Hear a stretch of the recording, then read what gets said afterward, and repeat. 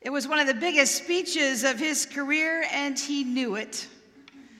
Martin Luther King Jr. was already widely recognized as the spiritual leader of the American Civil Rights Movement. The podium was set up in front of the Lincoln Memorial. It was August 28, 1963. He sat to wait for his turn. I wonder what he thought about while he waited. We may not know that, but this is what we do know. Multitudes had journeyed to the nation's capital to join the March on Washington for jobs and freedom. It was co-organized by the National Association for the Advancement of Colored People, the NAACP, and the Southern Christian Leadership Conference. The eyes of the nation seemed to be upon him.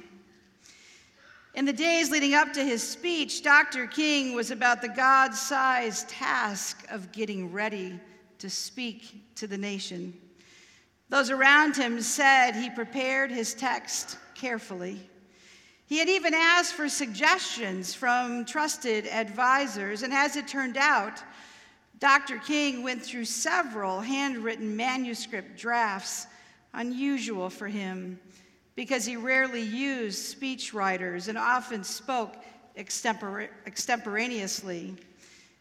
Normally, there was only a few notes, but now there were a few drafts behind him. Did you know that the original title for his speech was actually called Normalcy, Never Again? But by the time he'd finished those multiple edits, the papers that he clutched in his hand were still not what he wanted them to be as he made his way to the Lincoln Memorial. He was uncertain what to say and what not to say. He prayed and prayed to Jesus to give him wisdom because he wanted to get it right. He had to get it right. We can relate. Uncertainty is hard. We wrestle with uncertainty perhaps more than we'd even care to admit. We don't always know what to say or how to do it right, whether it's a difficult speech to a divided nation or an unwanted job change when jobs are hard to find, or a relationship that we once were so sure about, but now we may be questioning, or holding on to a dream that we believe despite any circumstance or any person who tries to convince us that it will never happen. Difficult things, they demand all we've got, don't they? They still can make us feel small or needy, remind us how much we need Jesus in our lives. These are the uncertain moments in our days when we find ourselves whispering those panicked prayers to Jesus. Sometimes we even get tongue-tied when we pray, when we ask for his help. And do you know what? That's okay. And it's actually normal. Jesus is happy whenever we pray, whatever the reason. Preacher and writer Bob Joff, he boldly believes that the discomfort brought by fear and uncertainty in our lives can become blessings. Now, here's the reason why, he says. Comfortable people don't need Jesus. Desperate people do. We might think we've got everything in hand, but in the reality of the situation, it's only an illusion. Here's the thing, and don't miss this. We encounter Jesus over and over again every time we're desperate to realize that we're not actually in charge. Jesus can take our mustard seed dream and grow it in ways we could have never even imagined possible. Did you know that the most famous line of Dr. King's speech, "I have a dream," it wasn't written on any piece of paper that he had in his hand? The ringing refrain that has been a feature of several speeches he delivered in other places, most notably at the Booker T. Washington High School in Rocky Mount, North Carolina, nearly a year before, or then even in our own city of Detroit, just 2 months prior to the day he stood on the Lincoln Memorial. Well, behind him on that day was the beloved gospel singer, Mahalia Jackson.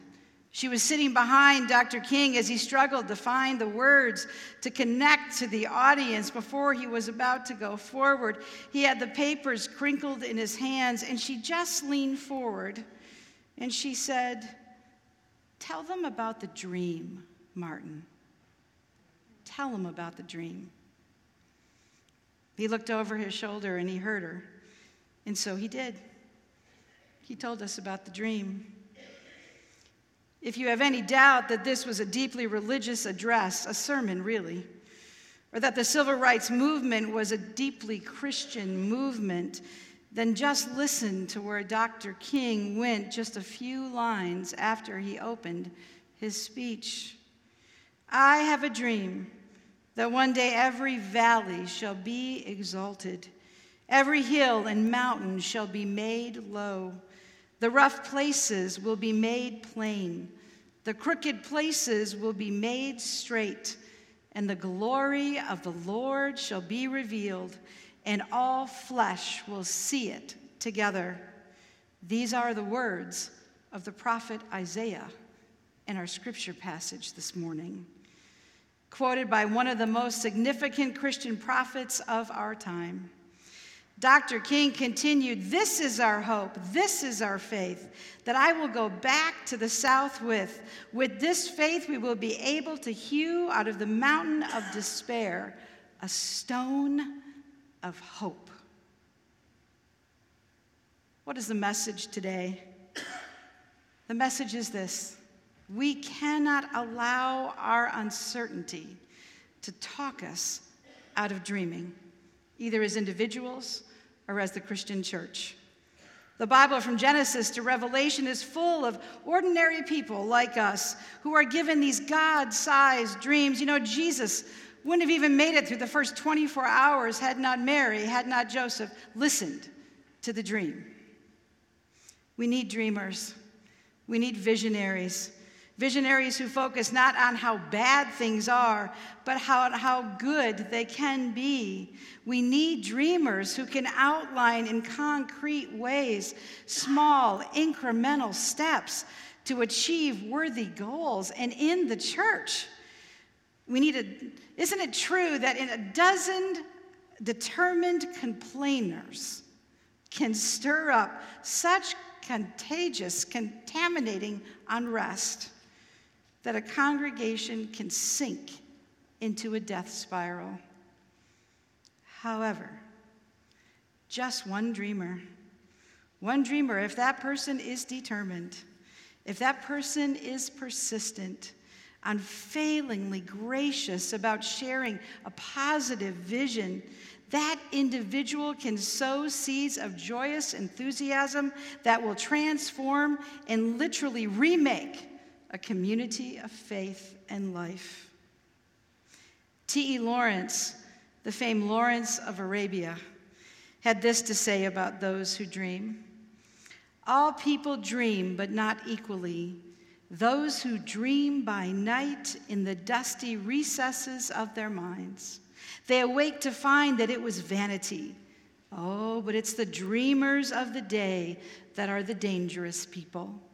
They may act their dreams with open eyes and see it and make it possible." We need more dreamers of the day just like that.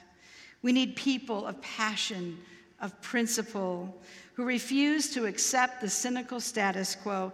After his "I Have a Dream" speech, Dr. King was labeled as, and I quote, "the most dangerous Negro in the world." Prophetic preaching gets ministers in trouble. Living into God's dreams for us can get congregations in trouble. We believe that it's time to be a little dangerous. We believe that it's time for the church to cast visions, because it's only in our God-sized visioning, and it's only with the foundation of Jesus Christ, who is the head of the church, who has called us to follow him. And oh, what a dangerous preacher he was. It is only then that light can cast in darkness. We are the church of Jesus Christ. We are his disciples. We need to be about the business of becoming godly dreamers and raising up godly dreamers in our children. And how do we do that? We serve Jesus. We serve as he served. We live into servant leadership. Famous anthropologist Margaret Mead once said, "Never doubt that a small group of thoughtful, committed individuals can change the world. Indeed, it's the only thing that ever has." That small group of 12 disciples, they changed the world because Jesus was the one that they followed. 12 individuals who, when Jesus showed up in their busy lives and all he said was 2 words, "Follow me," they dropped everything and they followed. And what were their qualifications? They were ready, they were willing, and they were available. That's us. We're ready, we're willing, we're available.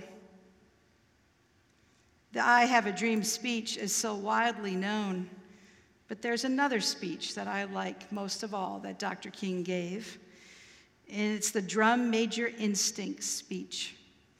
In it, he teaches us about what it means to follow Jesus, what it means to love and serve the world. Has Jesus loved and served the world?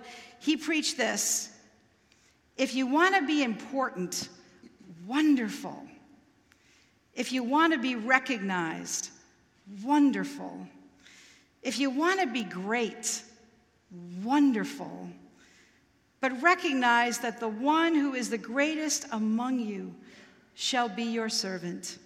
That's the new definition of greatness. This morning, the thing I like about it, he said, by giving that definition of greatness, it means that everybody can be great because everybody can serve. You don't have to have a college degree to serve. You don't have to make your subject and your verb agree to serve. You don't have to know about Plato or Aristotle to serve. You don't have to know Einstein's theory of relativity to serve. You don't have to know the second theory of thermodynamics and physics to serve. You only need, he preached, a heart full of grace and a soul generated by love. Then you too can be that servant. This weekend, we remember the peaceful warriors like Dr. King, through whom Jesus worked to increase dignity and liberty and freedom and equality. And we all know that this task is not yet complete, so we must continue. Today's scripture, that prophet Joel, oh my goodness, God says, not Joel, God says, I will pour out my spirit upon you. God is still pouring out God's spirit upon us so that our sons and our daughters will prophesy, our old men will dream dreams, our young men will see visions. Jesus is the Lord of life, bottom line. And because he has given us so very much, even when we feel uncertain about what we have to offer, he will help us give more. And because he loves us so much, he gives us the strength to love more. And because Jesus has accepted us as we are, worries, uncertainties, and all, he gives us the grace to accept others without judgment or prejudice. Jesus needs us to be his servant dreamers who turn to him in hope, knowing that with him all things truly are possible. You know, fears and uncertainties launch us toward Jesus, and he is always there to receive us when we arrive at a dream that he has placed on our hearts. You know, whatever that dream may be for you, Jesus has come to meet you at that dream. Despite any signs that tell you there's no way, you'll find Jesus in the uncertainty.